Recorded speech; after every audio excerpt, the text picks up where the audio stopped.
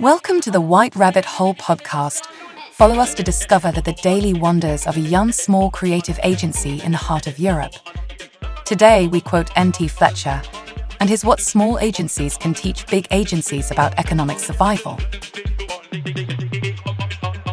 Scientists have been studying quantum physics for over a century in hopes of discovering how our universe actually works.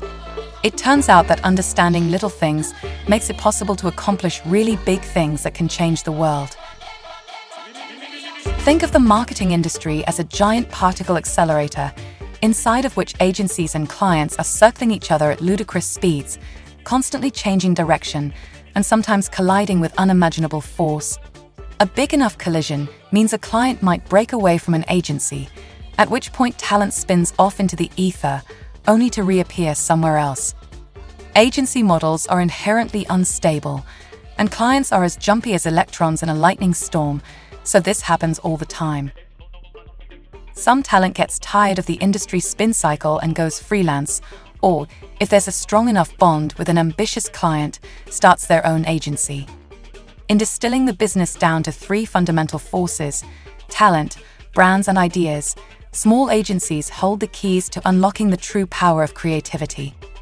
Many of the best small agencies have far fewer than 10 employees, and some have less than 5.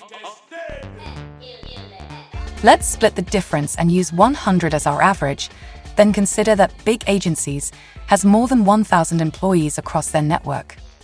So how can boutiques with less than 0.1% of the resources of their larger competitors win annual assignments? By focusing on one thing, the only thing that matters: creativity.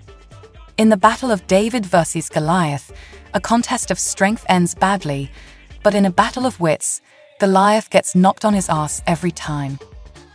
This is somewhat sad, because many incredibly talented people work at big agencies, and even the biggest of the bunch could be nimble, quick, and daring if they would only get out of their own way.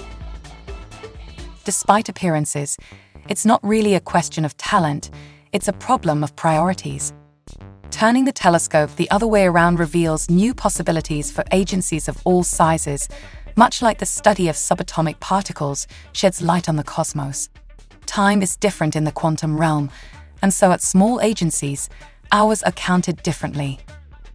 Small agencies know that thinking about a client's problem over lunch or at night while walking the dog costs them nothing.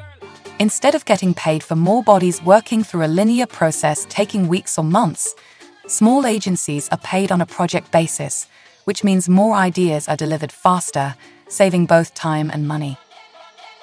Another lesson is constant collaboration. When you only have a handful of people, it's all hands on deck every day, with lines blurred between account, creative, strategy, and production.